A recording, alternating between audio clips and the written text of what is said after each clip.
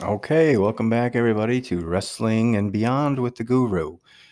Gentle reminder, a little later on, we're going to be informing you or giving away one of, I would say, the best secret you can have for any of your wrestlers. Whether you're a parent, child, or wrestler yourself, this would be the number one, okay, mind hack, if you want to call it, but I would say number one technique, tool, tactic, whatever you want to call it, you can do to up your game effortlessly, okay, and actually in a fun way. So it really, really, really cool. So stick around for that if you can, because we're definitely going to unleash that bad boy and let you put it to work for you. So, but let's see. We were talking about college days, Panther, purple. Yep. Panther pride there. Freshman year long. And then there was some growth. Always some injuries, just never blessed with the most durable of bodies. And junior year really kind of kicked it.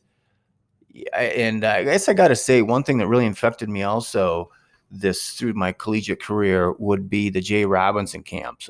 Early on, Jim Miller, Mill Boy of the Wartburg fame, and then before that, you and I, he ended up hooking me up with Jay Robinson, and that was just one of probably the best things that ever happened to me.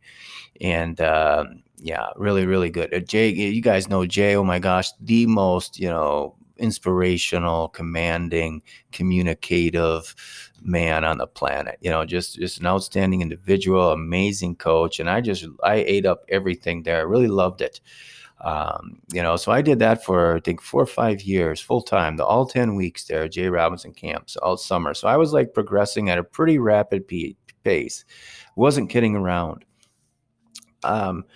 So that was a big part and of the progress. And then, like I said, my junior year, I kind of hit it. Boom, 158. Really wasn't cutting any weight. Just had, amazing summer after summer and winter after winter. And then got there, went to the NCAAs, ended up in the semifinals against Rob Cole. Rob Cole, of course, the national champion, maybe two-time national champion for Cornell, and now it was North Carolina, excuse me, and now he's a coach at Cornell. So lost to him in the semifinals and ended up getting fifth as a junior there. And I lost a tight one, maybe 4-3 to Dan St. John, I think, to see whether I go for third or fifth. And there that was. So then the senior year, oh my gosh, super excited, really excited. I was in it totally. I'm into Jay Robinson's camps, and Lordy Lord. So you're doing those, you're working out 3-4 times a day. And I was in. Jay Robinson would be, excuse me, he would throw a clinic, during the day here and there for the counselors. I was all over that, man. I was a technique guy. I couldn't get enough good technique. I brought up on it. It was familiar. I loved it. It was the best part of the game. I was never really one of those, okay, let's brute guys. No, I was always just, the more cerebral kind of, let's out finesse them, let's out think them, let's out slick them, all that kind of stuff. That's right, kind of putting the eggs in my basket. But, anyhow, so let's see, senior year. Okay, yeah. Then that junior year, oh Lordy, because the freestyle and Greco, like I said, I'd been brought up on that early on as just the first grade, second grade. Early on, I was already doing the freestyle Greco and stuff. We were getting trained in that, because I think that's what. I don't even know what we wrestled in, like Missoula and I think those are folk styles. But anyways, there was it was always freestyle in the summer, and Greco. Minnesota, of course, it's freestyle Greco. Greco's very, very, it's almost Greco and freestyle in Minnesota. Very much respect in Minnesota for the Greco-Roman style of wrestling. And anyhow, so it really was kind of, I think, at my best at junior year there, and I was really thriving, and ended up going to the National Open, and I wasn't into everything all the time. I didn't know where everything was, all the tournaments were, but somehow I was working out. Actually, I was going down to Carver at this time. So I was working out under Gable there. He'd be running those practices. That was a cool thing, hey, I coached under Gable, that was fascinating and excellent. And I was always into the psychology of stuff too. So I'm there, Joe Williams, Royce Alger, Steiners, and Brands were around, and I think, and just a lot. Yeah. So I was working out there, and then all of a sudden, and I almost represented the Hawkeye Club going out to Las Vegas, but I don't know. I ended up just going out there, and remember Dave Schultz, who the famous and the late great Dave Schultz, the master. He had trained us for a couple of weeks there at UNI. So I kind of, hooked up with him, and we had he was a technician. So I was like wowed there, and really, always, following around, trying to, pick up anything I could from him, and really enjoyed his company, and like everybody does. And what a, awesome individual. But so then we went to the US Open. And it was kind of weird. I don't know. I didn't really know it had been gone, junior nationals. I don't know. But this was a big one, and it was an Olympic year. It was 88. So, of course, everybody's out there. And this is one of my proudest tournaments, I guess, when I look back at it, when I really think about it, was, because this was in Las Vegas, up at the, what was it called? The Showboat or something, the Showboat. Yeah.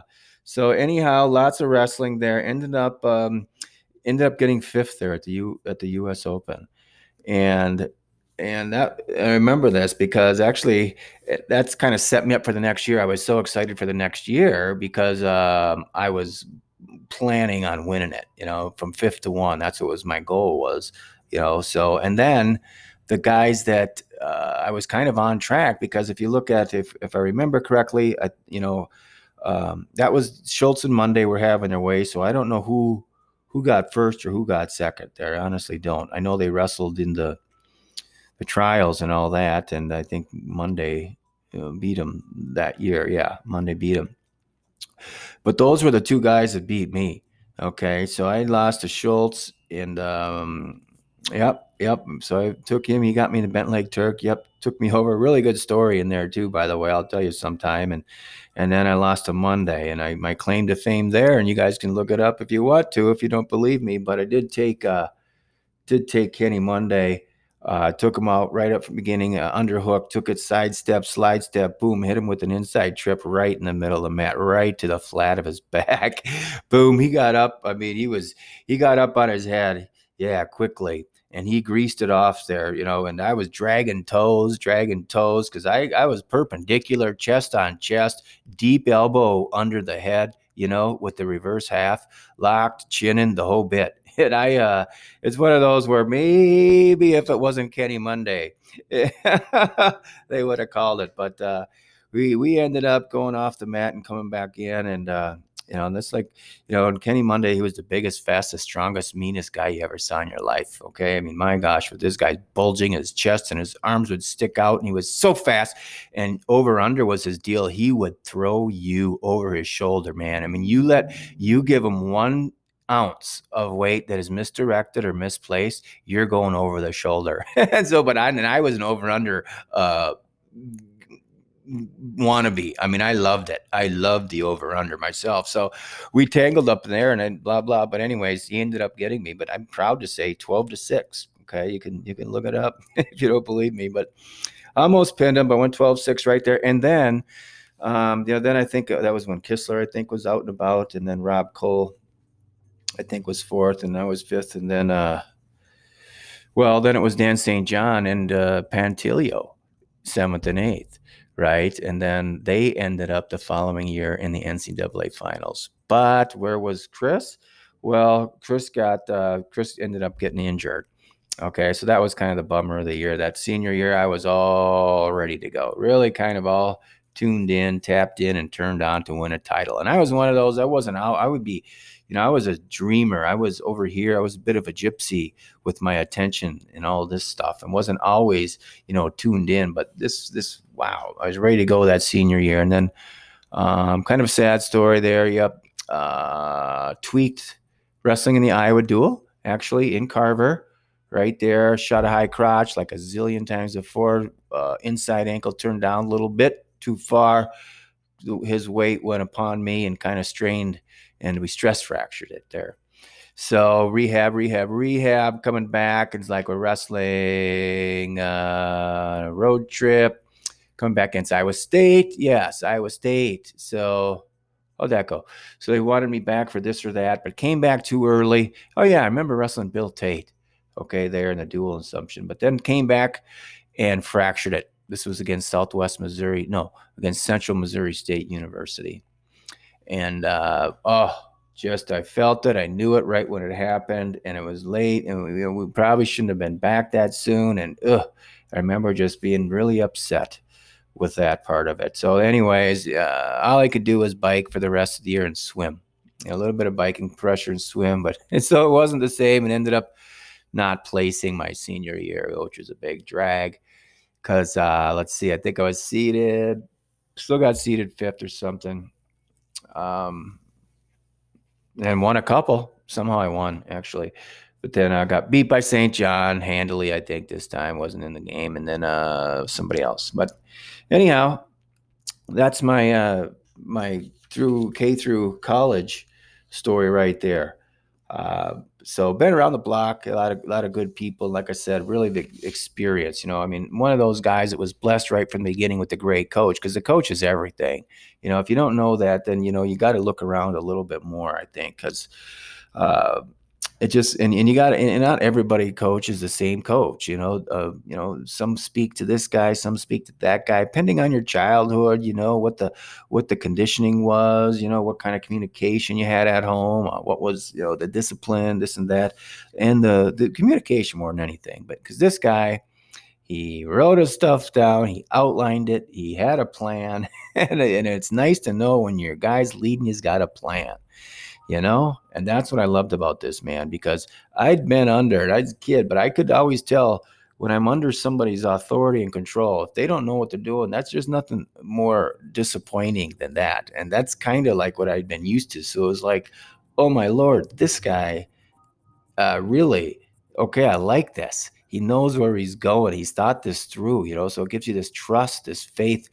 And, of course, when he opened his mouth then, too, he knew what he was talking about, too. So that was the other thing. So, but, yeah, that took me through there. And then, did some coaching and all that. But anyways, we're going to have to take a commercial break, I see. Thanks for listening so far. We're going to keep going, and I'll probably come right back, and we'll jump right into the goal poster and all the details about that. So, okay, thanks much for listening, and we'll see you in a minute.